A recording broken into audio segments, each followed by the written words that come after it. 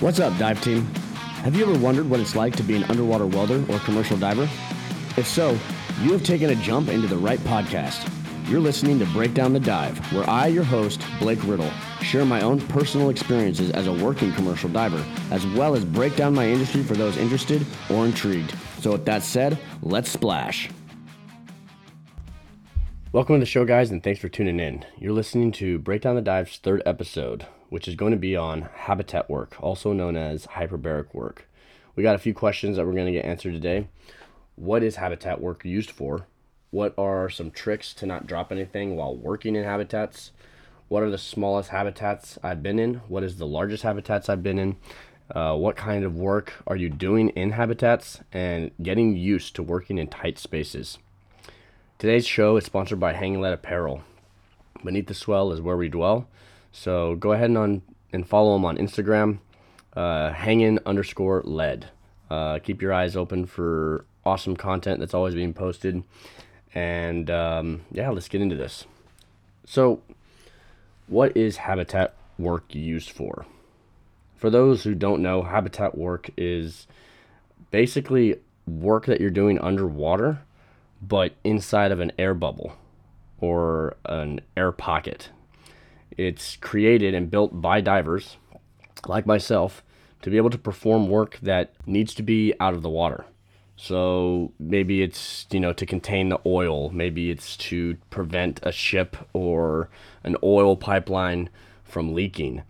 All these jobs might not be able to come out of the water. So, like, for example, you have an oil pipeline that's, stretched across the ocean floor.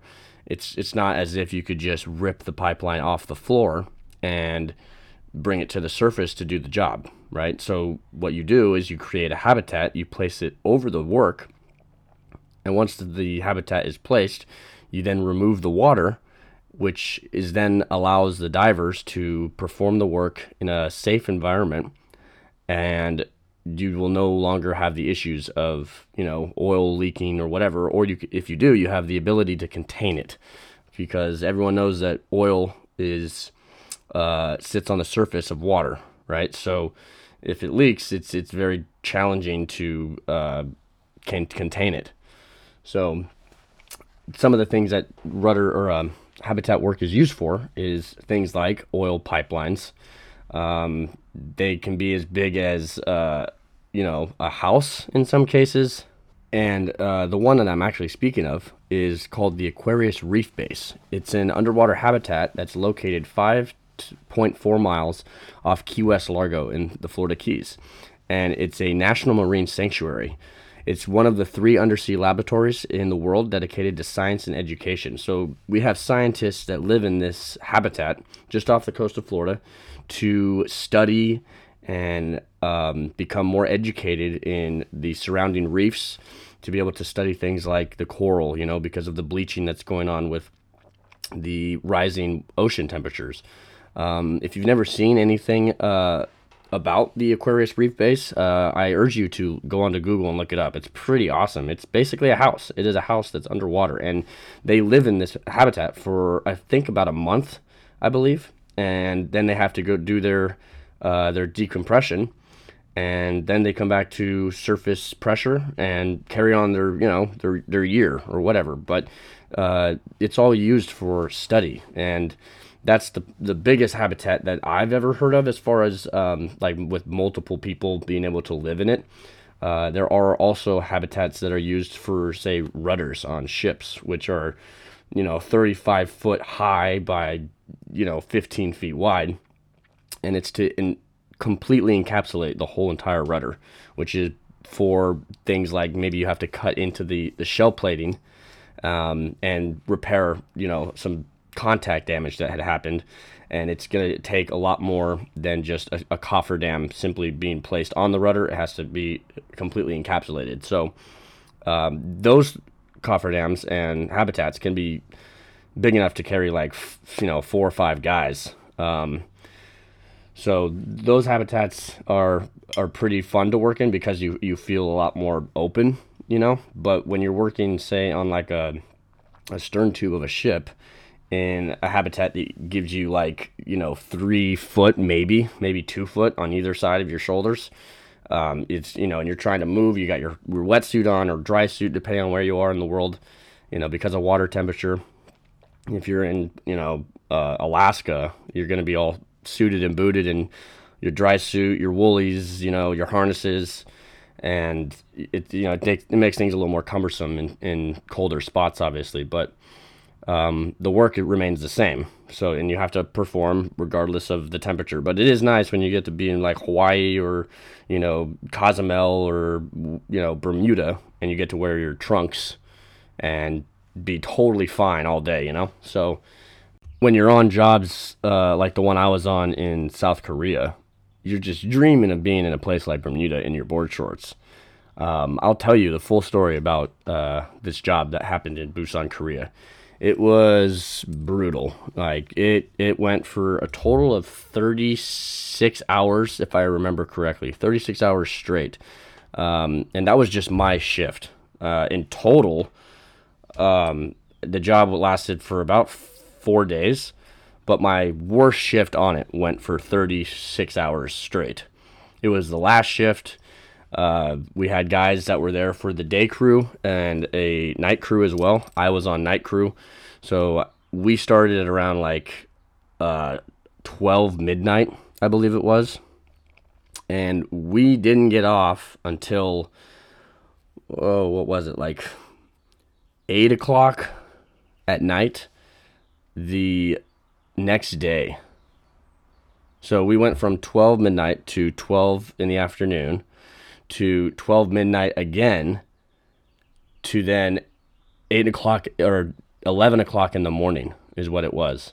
11 o'clock in the morning is when we got off. So, I mean, it was cold. It was in the middle of like February. And if anyone has ever been to South Korea, its temperatures are kind of similar to California, I'd say, like in central California, where like in the summertime, it's pretty nice. Like you can wear shorts and a maybe a tank top, maybe like a light jacket or something. But then during the wintertime, it's like, it's cold. You're wearing a down jacket. You got your undergarments under your pants, even like when you're walking down the street in San Francisco or whatever. Like it's cold, like it is cold. Like in South Korea, when I was there, it was on this job specifically with the wind chill. It was about like 27 degrees. It was around 45 maybe, like with no wind. But when the wind kicked on, oh shit, you were shaking in your boots. It was freezing cold. The water temperature was about 40, which meant that it was warmer in the water. Much, much warmer. And even then, like you get in there, though, you have a leaky dry suit, right? The water pours into your suit. I mean, we had a guy that I worked with on this job, and he was from Houston, Texas, and the water temperature then down in Houston can get pretty cold, but he's one of those guys that's just like a wetsuit all year round, and he didn't bring a dry suit to South Korea, which was a huge mistake, and he, even to this day, knows and has said that was a big mistake. He got to the job, we started getting after it, and the first portion of the job was to template the stern tube. So we had to remove the rope guard, which was done on a previous job, I believe, if I remember correctly, or maybe it was like the first shift that removed it, and then we came in as night crew, and they had already had the rope guard. So I had the rope guard removed. So my shift, we started with templating the stern tube. And because what we're doing is we're basically building we're building this habitat, and it's going to have a welded fixture, welded plate to the stern tube to be able to create the strength and rigidness that we need to be able to live inside this thing for the next 3 days, because we're doing day shifts, night shifts, guys are coming and going. There's always someone inside that habitat once it's on. Always. Like it is. We never have someone that thing just going by itself for longer than 30 minutes. And the only reason why we have no one in it for the first 30 minutes is for obviously testing purposes, to make sure that everything is holding. There's not going to be any blowouts. But once the test is complete, we have someone in there consistently working at all times until the job's done. So we get in there, we start templating the stern tube, and he's immediately jumps in the water. Is already cold. Like, he's cold before we even get in the water. I mean, it's like 12 at midnight at this time. And keep in mind, we're like on LA time, because I think we like got there. We got there at like 12 in the afternoon, maybe the day before, which gave us about a 12-hour amount of time off. And then we slept for 8 hours, and then up right again, and then straight into the job. So like, our bodies are still acclimated to the LA time, which is completely flipped when you get to the Korea, you know? So you're like all jet lagged, you're cold, and you're about to start the job, and you know it's going to go for like 3 to 4 days. Like, we've been able to do it in, I think, around like 2 days, when everything goes smoothly, that's when it's awesome, when you're just like, yes, we killed it. But shit happens in these jobs, and you got to adapt and overcome, and sometimes it just takes a little bit longer than anticipated. But like I said, he was freezing cold right out of the gate, so his legs are starting to shake, and we're templating the stern tube. So we're tack welding some metal round or square stock around the stern tube to get this measurement. We get the measurement, and he's just shaking, and we end up being in the water for like 3.5, 4 hours. And he's like, dude, I got to get out. He's like, I cannot stay in here any longer, or I'm going to not be able to even climb myself up the ladder. So they pulled him. I'm cold already, but I got like a dry suit on with some woolies, so I could stay in just a little bit longer. But I'm shaking just as much as him. This dude has got a lot more meat on his bones. He probably weighed like, if he's listening to this, hopefully he doesn't get pissed, but I'm gonna guess he weighs like maybe 225, but straight muscle, big dude, strong dude. So like, I'm pushing like 160, but I'm shaking.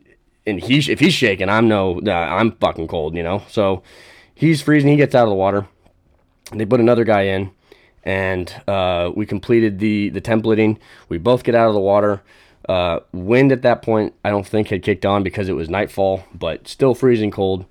And you're in Korea, so like, you get to the gas station or the place that you're gonna pick up your food, and you can't even read the menu. And you're like, I'm starving, I'm all I want is In-N-Out, and it's like, it ain't there, you just ain't got nothing similar. Like, even McDonald's tastes like crap.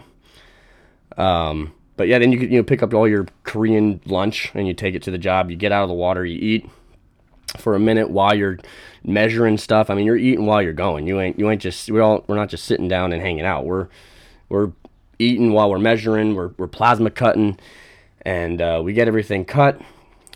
We get guys back in the water. At that point, my dive was done. I did the templating, and the guys get back in. They put the habitat on.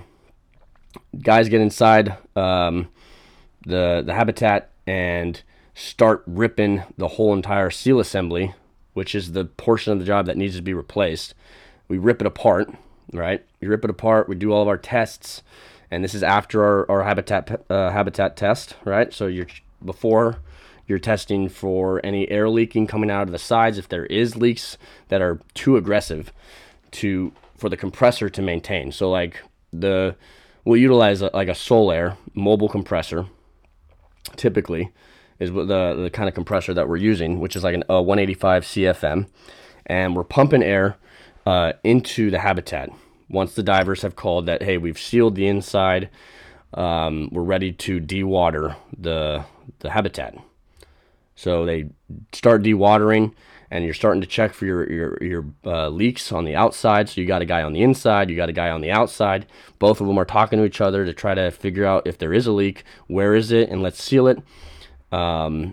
Once everything is sealed, then you start running your habitat umbilicals, which has your main air for the habitat. It has light, it has communications.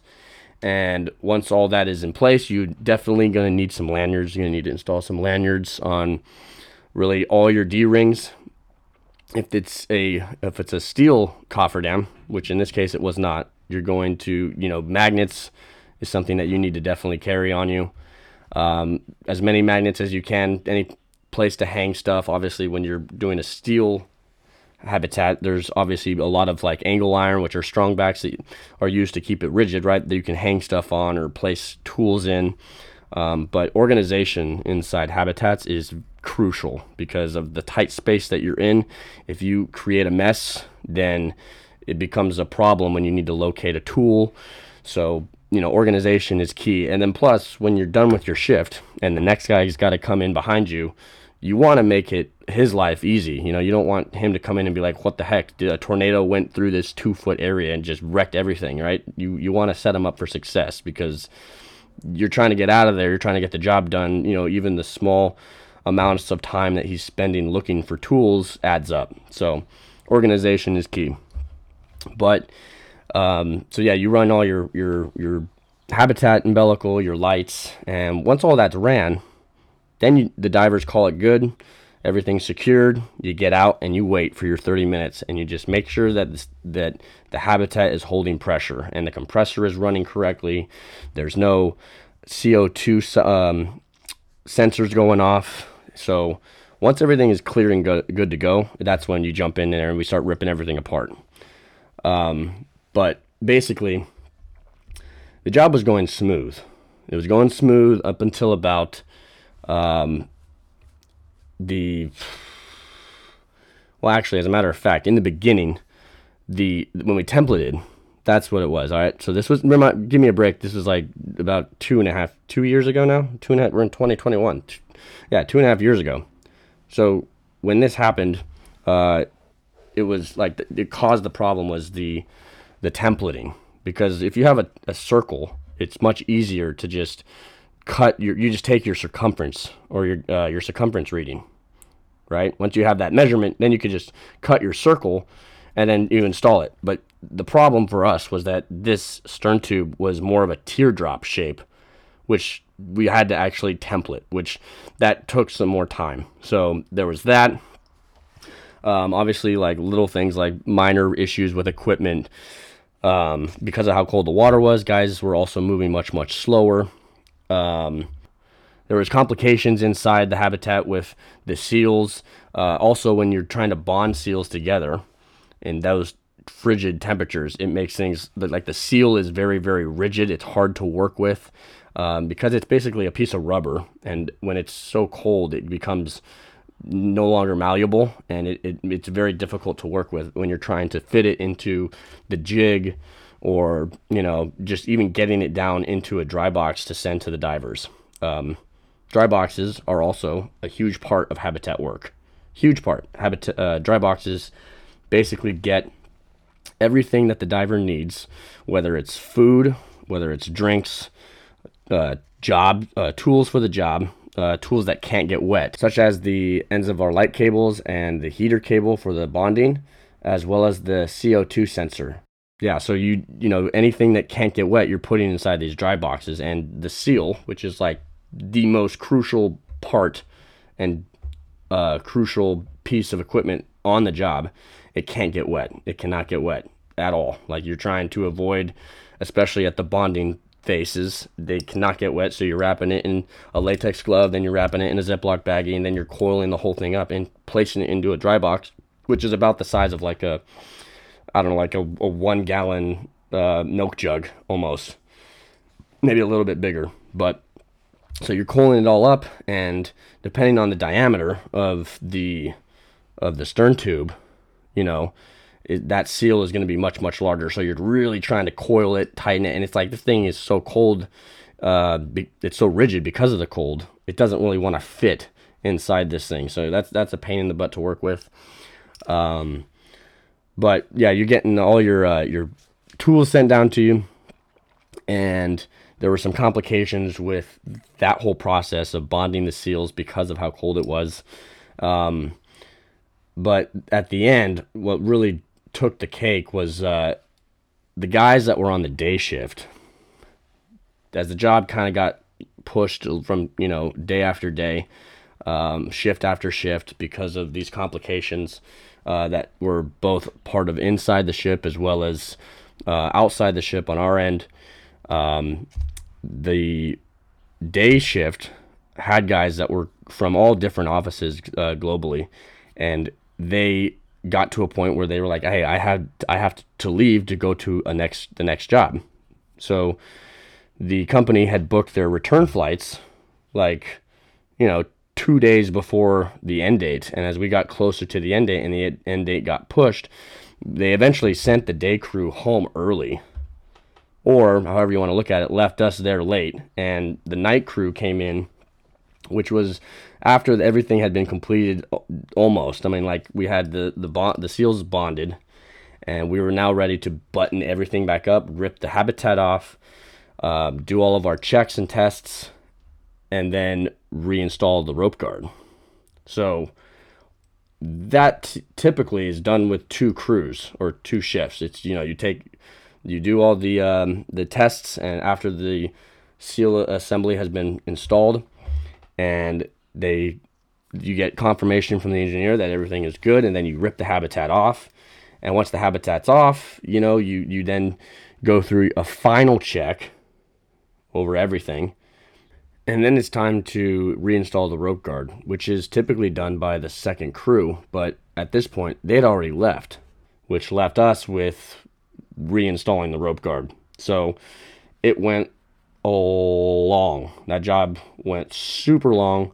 The water was, at that point, I was sick of eating Korean food. I was sick of the cold. It was brutal. It was brutal. But yeah, we ripped off the habitat. We then began welding the rope guard back on, and guys were dropping things because of how cold it was. Everybody was getting pretty tired towards like the halfway through the second portion of that shift, which should have been the day shift. Everybody was just done. It was so. I mean, the chief engineer, man, was yelling at the supervisor, and I mean yelling. He almost cried, and I am not kidding. The guy literally almost cried because of all these complications that had happened. It was brutal. I will always remember that seal job. It was too cold. But yeah, that was one of my experiences with seal job habitats. I've also done habitats within thrusters. Thrusters are a lot more fun. You have way more room, especially when you're working on much, much larger ships. The bow thruster tunnels are big enough to fit like 2 smart cars in, maybe even 3 smart cars. Of course, you have the big thruster in there, so it's kind of, you're climbing over the struts, you're climbing over the dunce cap. You're never climbing through the blades, obviously. But yeah, it's very more open, much more open. You have more places to hang stuff. You got anodes, and when it comes to the thruster jobs, you're using primarily steel doors. I know that there's other companies that I've heard of that have utilized the same material that is used for habitats on stern tubes, which is this like very, very, very durable military grade material. I don't even know what it is, honestly. It's like science stuff. It's so strong. I mean, you could probably cut it with a knife, like a razor sharp knife, and it still is not going to just like slice open. This thing is very, very durable. So they've had thruster jobs where those types of habitats have been used. I don't prefer them, honestly, even though they're so strong. I trust steel. I know that steel is much, much more durable. It ain't going to just tear, obviously. It's going to take a lot of force, much more than these habitats can probably push out to tear a whole entire 3/8 plate steel door in half. So but yeah, when you're doing the thruster jobs with habitat work, there's a lot of types of jobs that you could be doing. I mean, from removing the blades themselves to, which I kind of spoke about in the second episode in ship husbandry. There was I talked about removing blades, but I didn't really go into too much detail with it. It was more just discussing ship husbandry types of jobs in general. But this time I'll go much, much deeper into like how the work is actually done. And the first thing that you're going to need to do when doing thruster jobs that involve habitat work is you're going to be installing steel doors on the outsides of the tunnel. So port and starboard, you're going to be placing massive steel doors that will basically seal off the whole entire tunnel except for the lower portion. So the way a ship is shaped beneath the surface is in the bow area is like a V, right? So when you place the steel door on either side, you're kind of putting the door like halfway, maybe like 3/4 of the way down the entrance on either side, so that you have an opening on the bottom, which is our entrance in and out of the habitat. So, you put your steel doors on. We're going to weld them on. Once they're welded on, you then go inside and you weld on your turnbuckle, your pad eyes on like the 3, the 12, the 6 o'clock areas, the places that you're going to be installing turnbuckles to make sure that that door is not going to move. So you have a lot of redundancies in place so that that door is going to be 100% guaranteed safe. So you have to do this on either side, port and starboard. Once that the steel doors are installed on either side, and you have your pad eyes on the inside, you have welded your rigging points, which is going to be for lifting the whole entire thruster, or lifting the blades, or lifting the end cap of the thruster. Once that's done, it's now time to start running the habitat umbilical. So your main air, your communications, your lights, your CO2 monitor. Once everything is installed, you make sure you have your lanyards tied up. You got magnets inside the tunnel of the thruster. It's all steel. Obviously, it's part of the ship at this point. So you're using the actual ship as a habitat and just placing steel doors on either side. So you have a lot of places to place magnets. There's anodes typically, so you can hang things off anodes, and you have a lot more room. I mean, you could probably fit like comfortably, like if you were just trying to shove guys in like clowns into a car, you could probably fit like 8 guys inside here. It's very roomy inside these thrusters. So obviously larger ships are going to have, like, which I said earlier, they're much larger thruster tunnels. The smaller ships, I've been in thruster tunnels where it's like you're 2 guys maybe is kind of pushing it. You're like that. You're kind of squeezed up against the walls and stuff, and you're trying to work around the blades. But once everything is good, you got your habitat umbilical ran, you got your steel doors on, you got all your rigging points installed. That's when you go back up to the dive station, you switch out for your band masks, and then you dive in, you get into that habitat, you take all your gear off, and now you're working inside the habitat with nothing but just your wetsuit and your tools. And of course you're wearing your comms headset, which is your direct line of communication to the supervisor up on the surface. You are then being in contact with the engineer on site, who is kind of overseeing the whole entire project step by step. So you're making sure that you're abiding by everything that the procedure states. If you're going to be doing a blade exchange or thruster extraction, which does require a blade removal. So when you do remove the blades, of course you're going to be doing some rigging, which primarily you'll be utilizing a choker around the base of the propeller blade, just above the palm.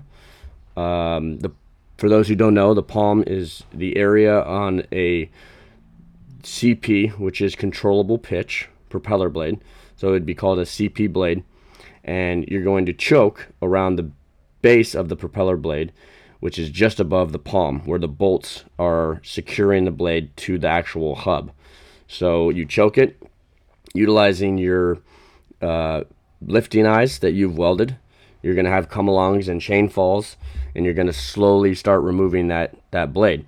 Now, you have a total of 4 blades. Primarily, bow thrusters and stern thrusters alike have 4 blades on them. So each blade needs to be oriented in the same position, which would be at 0, meaning that the blade is all blades are in line, running forward to aft. There's no degree change from like towards starboard or to port. They need to be directly in line with each other.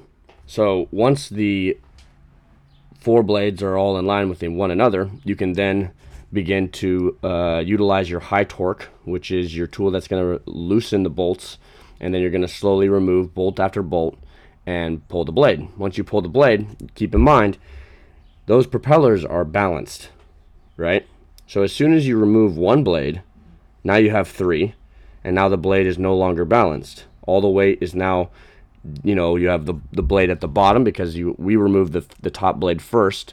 And the reason for this is because you can control the oil that is inside the actual housing of the thruster. Because if you pull the bottom one out, now you have an area and a place for all that oil to flow out of, right? So if you remove the top one, you can then control the oil flow. So you pull the top one, you start leapfrogging it from pad eye to pad eye until you reach the outside of the tunnel, which is where the entrance and the exit of the Habitat is. And once it's in that location, then you can begin to lower the thruster blade down to your diver who is still in the water and hat it up. So if you can kind of picture this, you have 2 guys inside of the actual thruster tunnel who are rigging this propeller blade and leapfrogging it from one pad eye to the next, gets it to the end of the tunnel where the other diver is waiting with his lift bag to then rig the propeller blade to the lift bag and then bring it back to the surface. So if you can picture that, that's what's going on. Once the actual propeller blades, all of them, have been removed, that's when you can then begin to cap each port that the blade would sit, right? So you're going to be putting a blanking so that no water can access the inside of that thruster, because typically what the shipping companies will do is they're going to take the thruster, remove it completely out of the bow thruster or stern thruster tunnel, send it to their manufacturer like Wärtsilä or Blohm + Voss or Kawasaki or Hyundai or whoever, and then they're going to have them completely refurbish the thruster, send it back to the ship where we would then reinstall everything and basically give them a brand new thruster, right? So you can't have water inside of that thruster because it's going to cause corrosion and a whole bunch of other problems. So that would end up, we blank off everything, and then we begin to pull that thruster all out in one piece.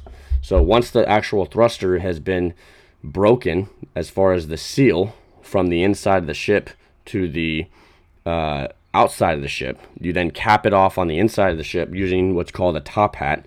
And sometimes the ship has one that they've already made. They have it built specifically for this reason and for these thrusters. Other times you actually have to fabricate one yourself, and by doing that you're taking your measurements and everything, and this is all done prior to the thruster job itself. So this is done like, maybe a couple weeks in advance before the ship gets to the location where the thruster is going to be pulled. So once the measurements are taken, we then go back to the shop, you fab it up, bring it in, and you install that top hat. So you would then get that thruster out completely and separated from the top of the tunnel and from the actual motor, electrical motor that drives it. Once that's done, you can then remove the thruster all out in one piece. And typically you can do it, we build these habitats with exits and entrances large enough to be able to take the whole entire thruster and drop it through. If not, then you have to remove the doors and then you'd flood the tunnel. And then at that point you can then just lift the whole entire thruster out of the tunnel with the doors off and do it all in the wet. So that's another option to be able to do. But sometimes, or typically, these thrusters and these habitat doors are being built at our shops to be able to drop the thruster just through the exit and entrance of the habitat. Once the thruster is out and there's no leaks, that's really the job. That's the end of it. It's just a matter of either, depending on who's going to be doing the job on the install, it could be us, it could be a competitor or whatever. It depends on the client. They could either have us remove all of our rigging or just leave it because they know that we're going to be coming right back to be able to reinstall. But basically that's really it. I mean, it's a lot of fun. The blade exchanges are a lot of fun. There's just so much involved. You really got to get used to working in awkward positions. I mean, thrusters are typically, like I said earlier, they're much more roomy, but you're still in tight spaces. And for those who are like not comfortable working in tight spaces, you kind of just have to take it step by step. I mean, that's like the best advice that I could give for someone who's struggling to work in tight spots where you get uncomfortable and you start to kind of get into this panic mode. You can't do that, especially when you're doing any sort of dive work at all. I mean, you can't be in a panic mode at all. You have to take like one step at a time and just focus on accomplishing one goal, you know, step by step. Once you can kind of do that without thinking about it, you'll slowly become comfortable working in those environments. But at first it is a little nerve-wracking because you're not used to being in this place. Because I mean, you're kind of, at least for me, when I first started, I was trusting my supervisors, and that's what you have to do. Trust your supervisors. That would be the best advice by far. Is trust your supervisors and just take it one step at a time and accomplish one goal, as the supervisor is delivering it. Like, don't overthink things and trust what they're saying, because when I first started, there's a lot of doubt. Like, obviously you're like, these guys are there for a reason. They're in the positions that they're in because they worked their way to them. And when they're running these types of jobs, they're there because they know how to do them. So when they're telling you to be able to rig to this pad eye, and then they saw the welds themselves, or they know that the diver that welded them, he knows that weld is going to hold. So like, if he's telling you to rig to that, and you're sitting there going, I don't know, don't question it. Trust them. Trust what they're saying is true. If you see something that is problematic, like you can physically see, a fracture or indication that is telling you like this thing is not going to hold, then obviously make sure that the supervisor knows about it. But use common sense is all I could say. But at the end of the day, trust your supervisors. Working in habitats, it's also very vital that you don't drop anything. You're working with a lot of nuts and bolts and screws and things like that, and plugs as well. And these things you don't want to drop. You don't want to be known as the guy that's in the habitat that's just consistently dropping things, because I've been on jobs where that guy is on location and in the habitat, and it's just nerve-wracking because you're constantly like, well, if he drops this and then the job's going to get prolonged, we're going to be here for 10 times longer. And it's like, you don't want to be that guy. Everyone is mad at that guy at the end of the day. So a few tricks that I have learned over the past couple years, and for those who have done habitat work before probably know about it as well. And this kind of goes for like working on ships, working on bottom habitats. There's probably different types of tricks that you can utilize to not drop nothing and lose it in the mud. But for me, I utilize diapers. And for those who are listening who aren't divers, I'm not talking about baby diapers. I'm talking about oil diapers, which are just pieces of material that is used to absorb oil. So it doesn't absorb water, so they float on the surface, and it's basically just like a big tissue, and it floats on the water, and it doesn't absorb anything except oil. And so you can place these underneath your work area, and they'll just sit there beneath the area. And if you drop anything, a screw, a plug, it will catch it, and it will save your ass. I'm telling you, it has saved my ass multiple times, and I don't even tell the supervisor. You drop it, you see that it worked. The oil diaper caught it. You pick it back up, you wipe your hands, and you just keep going, and you stay a little bit more focused. That's really all you can do. But oil diapers have saved seal jobs and thruster jobs and cofferdam jobs all over. Like I learned that trick from a diver back like when I first started, and I have used it ever since, and it works. The other thing is obviously magnets. You can also utilize those like fishing nets. You can buy them on Amazon. It's basically like almost like a hammock, like a small version of a hammock. And I've seen guys be able to place these things underneath the work area by utilizing magnets on either side, and you can then rig it in such a way that it's literally just like a big basket underneath your work. So as you're working, you're dropping, whatever the case may be, screws, nuts, bolts, you drop it, you end up catching it. So those are good tips and tricks of working inside habitats to not drop anything. Let's see here. This is not on my notes, but as far as working on ships, which is primarily what I'm used to, if you start to smell rotten eggs. Rotten eggs or sulfur.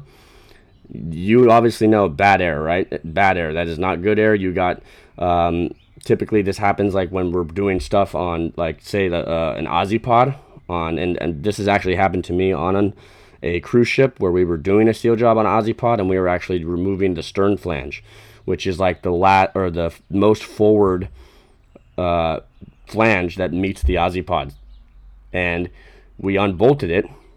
And as soon as we unbolted it, that air that was inside that Aussie pod, which was probably from like 4 or 5 years ago, has just rotten. Like it smelled like sulfur. CO2 sensor starts going off. Immediately, we grabbed our band masks. We made the call up to the supervisor and was like, "Yo, we got smell of sulfur and rotten eggs in here.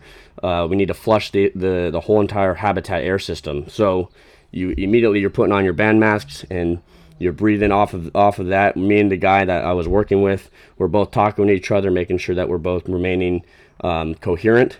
And we then had our standby diver splash the water to come make sure that we were okay. Once we confirmed with him that, hey, we're good, we got the band masks on, we have communication to the surface, no one's hurt, no one's passing out, and we're consistently talking to each other, that standby diver would then go up inside, not inside, but on the outside to the top of the Habitat, and would then crack the valve to the air Habitat, and then they would pump the air control. We would actually have the control of the air on the inside of the Habitat. So we would open up our valve, the standby diver would then open up the valve up top, and we were just basically flushing that air within the Habitat until we got clean air and that CO2 sensor stopped alarming. But remember, if you start to smell sulfur or rotten eggs, you immediately know that there's bad air in the system. So, you smell it, make sure to tell the supervisor, you grab that band mask, grab your AGA, whatever system you guys are running, and you make sure to put that on and start breathing that clean air. So that's something that needs to be, you got to be on your game. You got to know, and that happens fast. It happens fast. Like, as soon as we cracked it, it was in like a matter of seconds. And we were just like, oh, you get the headache, the eyes burn, you start really getting woozy. It was not good, and you don't want to be in a situation like that at all. So you got to be prepared all the time. So anytime that you're going to be working with anything that has the potential of having bad air inside of it or high CO2 levels, make sure to know where your band mask is at, make sure to know where your AGA is at, make sure you know that the air system is going to be properly ventilated shortly after that. And in moments like these, this is when the training for emergency situations comes into play, and you have to really rely on that team that you're working with to make sure that everyone is doing what they're supposed to do in times of emergency. And it's really the matter of life and death at that point. So trusting your team is very vital. As a matter of fact, discussing this topic actually brings up a very good movie that I highly suggest you go and watch. It used to be on Netflix, but it's not there anymore. It is on Amazon Prime, though. It's called Pioneer, and it's about two Norwegian divers who were brothers. They worked for deep sea diving in the 1980s, and they were tasked with installing the first oil pipeline that came out of the North Sea and connecting Norway to the offshore oil grid. The problem is that Norway is surrounded by very, very deep water. And up till the 1980s, no one had ever taken a dive this deep to be able to perform commercial dive work on the ocean floor. And the depth was 320 meters, which is 1,049 feet. So diving this deep, the Norwegians teamed up with the Americans to be able to utilize their breathing gas mixture that allowed the divers to work correctly and function safely at those depths. I don't want to be a spoiler and ruin it for you guys, but it's pretty interesting. They utilize a habitat on the ocean floor that straddles the oil pipeline, and you get to really see what the habitat looks like on the inside as well as the outside, and how much room these guys have, and just really how it works. I'm not going to spoil it, but I highly urge you to go and watch it. So go check it out. Amazon Prime. You could rent it for like $3.99. So this will conclude the episode 3, Habitat Work, and tune in next episode. Not sure what we're going to be discussing. I have a lot of topics to be able to go over. Still looking to be able to get some people on the show to discuss these topics and really see what their life experiences are with them. I really enjoy doing this, and I appreciate the support from every single person that listens and downloads this episode. So thanks for listening, and we'll catch you on the flip side.